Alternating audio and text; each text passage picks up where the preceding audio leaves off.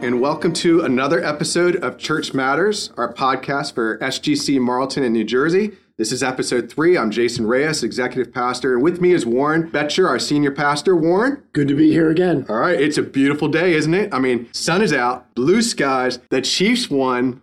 Yep. All right, come on, Andy Reid. It's Andy Reid. So this is a Philadelphia living vicariously right now. Exactly. Hey, it's part of the family tree, isn't it? That's and so right. we can celebrate that and hope that they do get a win, although all the talk about Mahomes being the greatest ever is a bit premature, at least from my standpoint. A little bit. Okay. All right. So you'd agree with that.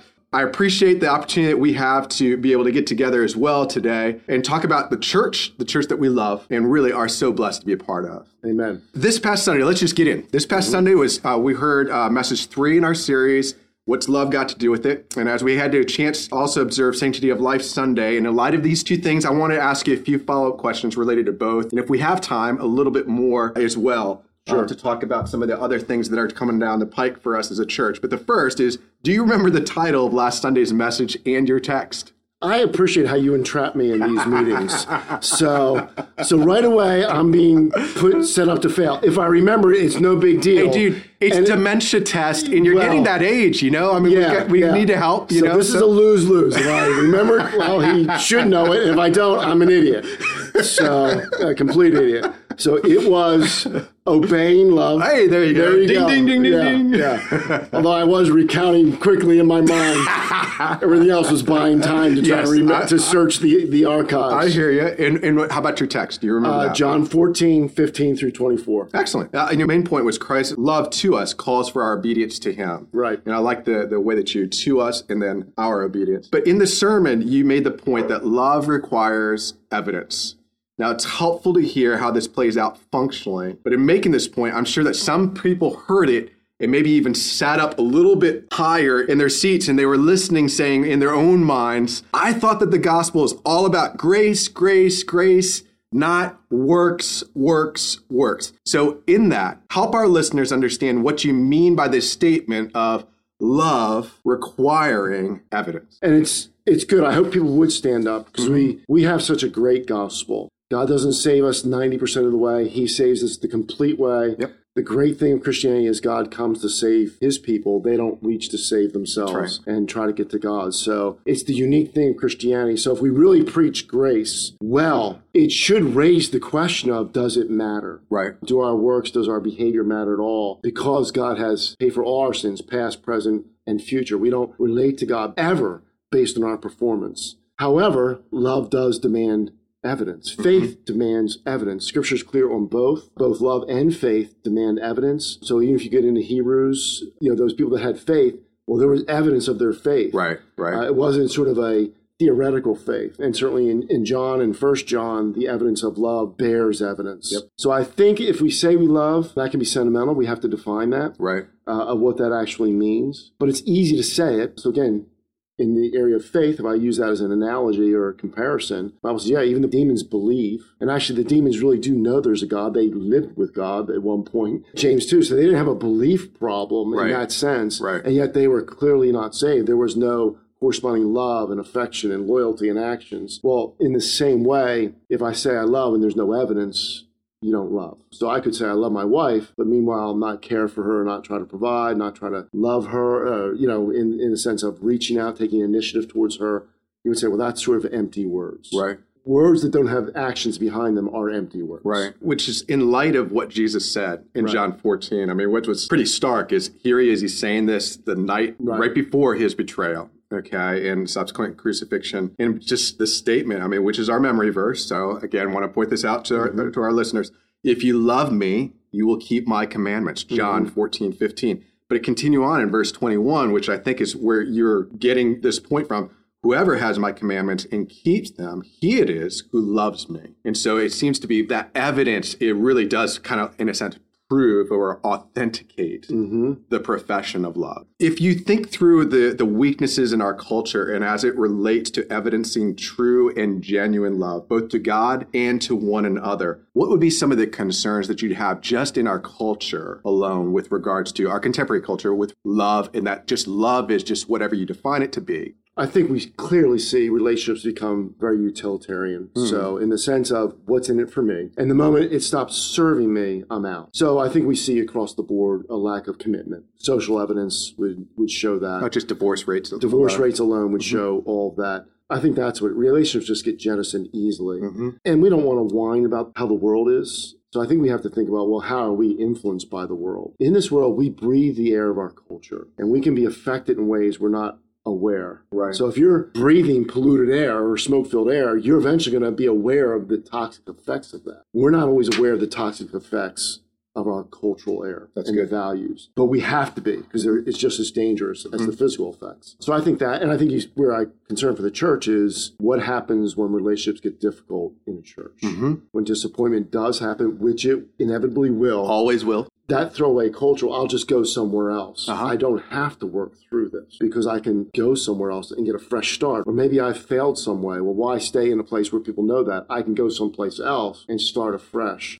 The limitation of the New Testament church was there's only one church in town. And I'm not saying that's the best thing. Actually, we want multiple churches because the gospel is expanding so much. So we want to have multiple churches in a community that are reaching that community because the communities are bigger. But it also allows us to go from church to church without really resolving. And when we don't resolve, which means we're often not examining our own heart. So it's not just that there wasn't a relational problem. It may not even be that you weren't the one that was sinned against, but you don't have to go through what resolution would look like. And so obviously, I mean, there is an inference as well about keep my commandments. I think what immediately clicks into people's minds are the 10 commandments. Right. But Jesus says the first and the second, are the most important. Love the Lord your God with all your heart, soul, mind, and strength. And second, like it, love your neighbor as yourself. And really, that encompasses all of them. So when you see subsequent commandments in the New Testament, such as far as it be with you, be at peace with all men, you see how that functions from those first two commandments, in our call to obedience. But what was interesting, you said this statement, it really got my attention. It seems the prevailing wisdom, worldly wisdom from really just for the past few years, because I could not say, as much as quote unquote boomers may get a bad rap right now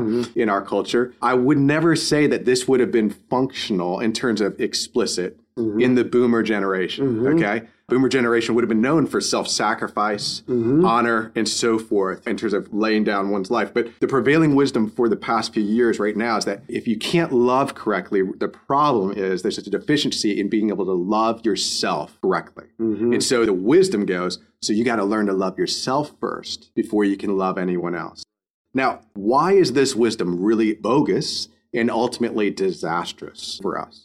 Well, it's bogus because you don't find it anywhere in Scripture. Okay. So even when the world discovers something that's insightful and we go like, that's insightful, you will find its roots in biblical truth. Right.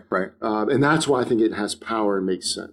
So the world will use sayings like better to give than receive. And well, there's a biblical truth something. Oh, yeah. Well, Jesus even said. Yeah. So, but how they encapsulate certain things. Right. So reality is you don't find that anywhere in the Bible. Now, why? Because I think the Bible's assumption is we love ourselves. Right. And I think you can go back to the Garden of Eden. They wanted to be God without God. They wanted to be the determiners of right and wrong. Right. So that's self-will.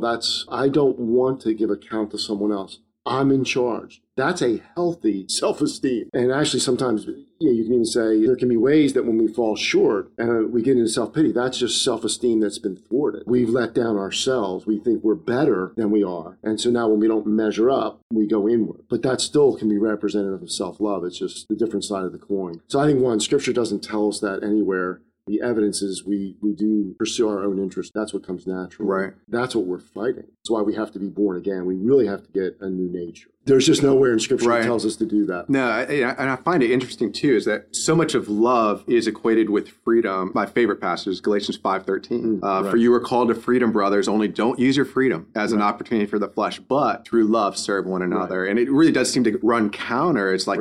The love of Christ has set you free. Now, love others sacrificially. And don't worry about and be consumed with self-love as somehow that's the remedy of your problems. It's not. I mean, it really is selfishness, and you need to be freed from that. And the gospel does do that for us. It's so good.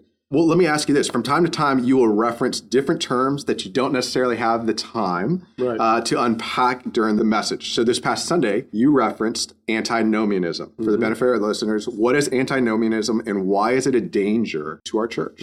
I think if I get it right, it's like being against the law. The law no longer has relevance, and therefore we don't live according to the call of the law. Why it has relevance, I think, in our culture is it's what the culture wants. I'm an authority to myself. So I think why it can land on us is it goes back to the Garden of Eden. It goes back to the end of Judges. Everybody did what was right in their own eyes. So why these kinds of things land is because they appeal to something in our nature. So we don't want to be under constraints. I don't want someone to say I'm wrong. And so we misapply freedom. So I think the anti-law takes away. And I think ultimately it also devalues God and devalues God's word. So God's holy. The law is actually a good thing, not a bad thing. It's certainly not a good thing to be the means of salvation. Right. So in that way, then it's going to be misused. Correct. So I think we can see how legalism functions. We start to look at the law and we look at we're keepers of the law. And because I'm a keeper of the law, I'm acceptable to God. And then that's very dangerous. Oh, yeah. And then we make the law very external. I kept rules, but I haven't examined my heart. So I think Jesus actually expands the grasp of the law in the Sermon on the Mount. So he goes, yeah, you say you don't commit adultery and you're congratulating yourselves, but you lust. Right. You say you don't murder, but you hate your brother. Oh, and yeah. you're congratulating yourselves for you're not doing a crime, but actually you're doing this other thing. Right, which is breaking the law. Which is breaking the law. And so he actually takes the law, I think, deeper and to the heart level. And Paul helps to explain the purpose of the law, right? Yes. It's to show us how depraved we are Right. and how much we need a savior, because Right. we really can't be law keepers Right. in a sense in terms of earning God's favor, Right. because we're already law breakers just by breaking one, as Right. James says.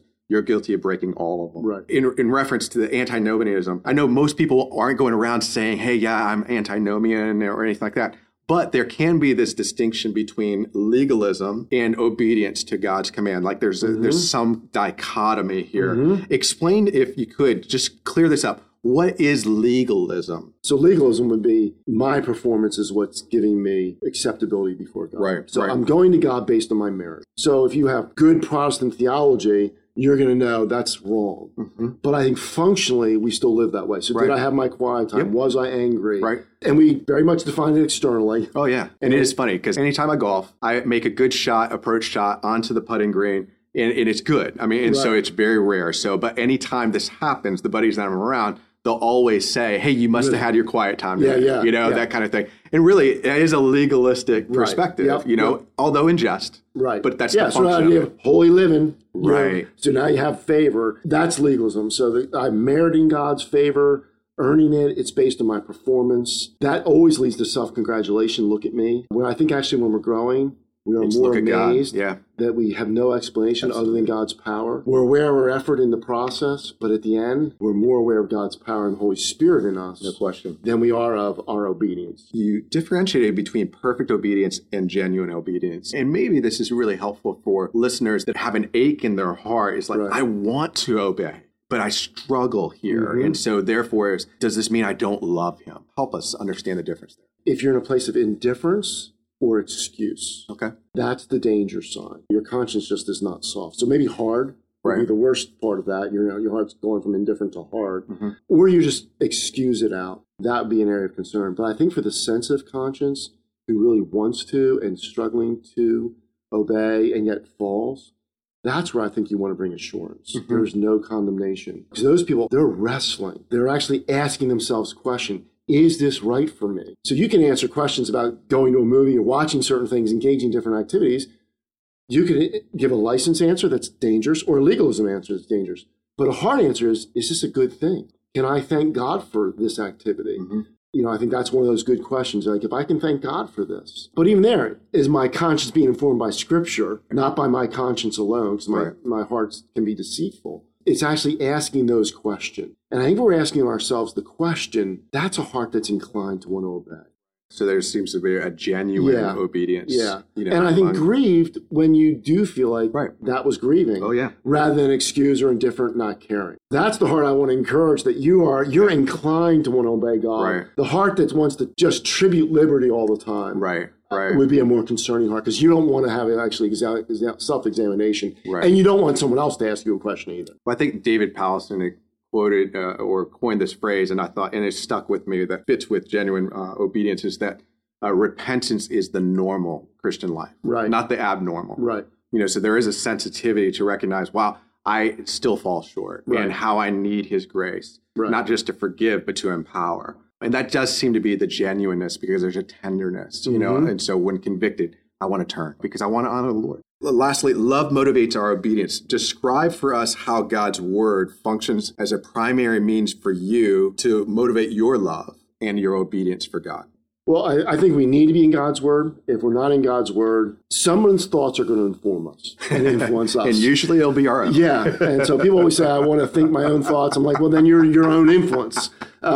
So you're not this objective, independent thinker. I don't want to read a book. Well, then somebody else is influencing your thoughts. So believing that, I want to be influenced by God's thoughts. Right. So I think if we're not in God's word, how are we going to know? There's going to be no plumb line. There's going to be no truth. I'm much more going to be led by emotions and my own desires or the deception of the world. We have an enemy. Satan does oppose our souls. Absolutely. He's the tempter and the accuser. So I need to have someone inform me. So God's word, believing God's word is inspired and authoritative. I need to be in God's word. Right. And I need God's word to inform me. And if I don't have God's word to inform me how I'm to love others, I may misdefine that grievously. And people have. It'd be more loving for me to leave my marriage than to stay in. So ridiculous. This would be more loving. So ridiculous. Well, your problem is you've misdefined love completely. Self-deceived. So you're self-deceived. So I need to be careful that I'm not self-deceived. So the only way I get that is a mirror, and God's word becomes a mirror to us. Amen.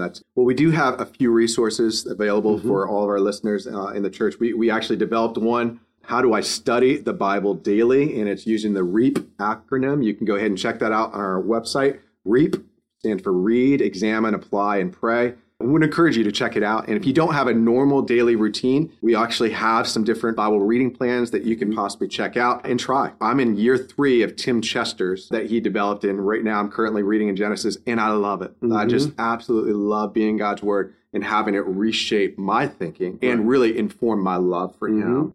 Well, let me switch gears if I can real quickly. This past Sunday, we celebrated Sanctity of Life Sunday. Right. Why do we observe this, and what counsel would you give to Christians to think more broadly, if you would, about this topic? Well, I think when we think about sanctity of life, the great reminder is that we're all made in the image of God, and every life is valuable. That's good. It is the unborn. Obviously, that's the specific nature of this. But I wanted to remind us broader than that. Sanctity of all life, the unborn and the born, all cultures, all ethnic groups, all are made in the image of God. That has massive implications for us. How do I relate to someone made in the image of God when I know that God loved the world inclusively? So I think that's why we celebrate that. And then I think where we want to be careful as a church, I think historically as a church, we don't get so involved in the cause that we don't love our neighbor. So it's easier to be involved in a cause, pro-life or whatever, or some kind of moral cause, and where's America going, and where's America drifting, and we get involved in these big causes. But how are you loving your neighbor? Literally, your neighbor, your coworker, your friend, your unbelieving family members. Well, Christians get high and mighty on a cause sometimes, but they're not loving in the practical relationships they have. So we want to make sure we're balancing those things, that we stand for truth, but we're loving to people. So even as I'm standing for truth, I'm thinking of the person I'm maybe in opposition to, they're made in the image of God as well. Yeah, so I mean, what's been beneficial, I know that we've tried to sow this in the life of the church the past few years, is understanding abortion is a huge issue. Right. There's no question about, for the unborn to be advocates that way, but it's also for the aged and infirm. It's also for those who are enslaved and downtrodden, and to think that we don't live in a culture or a world that has slavery where it exists. We are just woefully deceived. And so it really does understand that the sanctity of life is that life is sacred because we are image makers and we're called to reflect the image of God. I'm grateful for this. I'm saddened by this. Every time when we celebrate, there's a sense of grief, as well, and mourning, but praying. The Lord, let your kingdom come, especially on earth as it is in heaven. Well, let me ask you, on Monday, we celebrated an important holiday, Martin Luther King Jr. holiday. Now, this is specifically for the United States, no question. Understand that. But describe for us, if you could, its importance for us and why this holiday, in a sense, is necessary. Well, certainly, as far as social reform, he just did an outstanding job. And this was a grievous, it's not just grievous history, there's ongoing grievous occurrences. And so to see this as an issue, for what we just said, name the image of God, and then how treat it. So whether that's historical, whether that's contemporary, he was a champion. And he brought awareness to this issue in winsome ways. And so I think that's why this is important. And it's important to continue to be thinking about it. Because I think we can assume there are differences. It's not the same world it was. We can assume, and there has been progress, but we can start to make assumptions about the progress made, and we're not really thinking broadly enough. I think it also makes us sensitive to one another. What are other people's experiences? And that was one of the things that people didn't consider. I mean, obviously, in past history, that could grieve us. I mean, wicked, but it still functions. How do I understand the experience of someone else made in the image of God and what they go through in life, particularly a brother and sister in the Lord? And we are to have a particular love for them. They can have a different life history and run into things that can be hard for us to relate to. So I think it's good to honor him for what he accomplished, the ways he accomplished, what he stood for in civil rights, the civil reforms he brought about. So I think that's worth honor. And then to be currently aware is important too. There's still much to be done, and much to be done even within the church, so we're not just thinking, in a sense, extra locally, that we're missing the application even in our local body, and I think the assumption is, because of sin, there is a prejudicial treatment that functions throughout the world, throughout all history. But as Christians, we've been given the image of God back, and that is love, is perfection, it is harmony, and we're called to be doers in that way, really primarily to do that in the church and see that exported. So there are ways that I feel like, with Martin Luther King, I remember my parents had, in music growing up, you probably remember different albums your parents had played. I'll never forget Stevie Wonder's Hotter Than July was the album, and it was that song, Happy Birthday. And it was all about Martin Luther King before the holiday was established. And just the learning that took place as a young man, and really the sensitivity and the heart, of really pain, you know what I'm saying, for the racism and others that are my friends, that I have to endure and still endure today.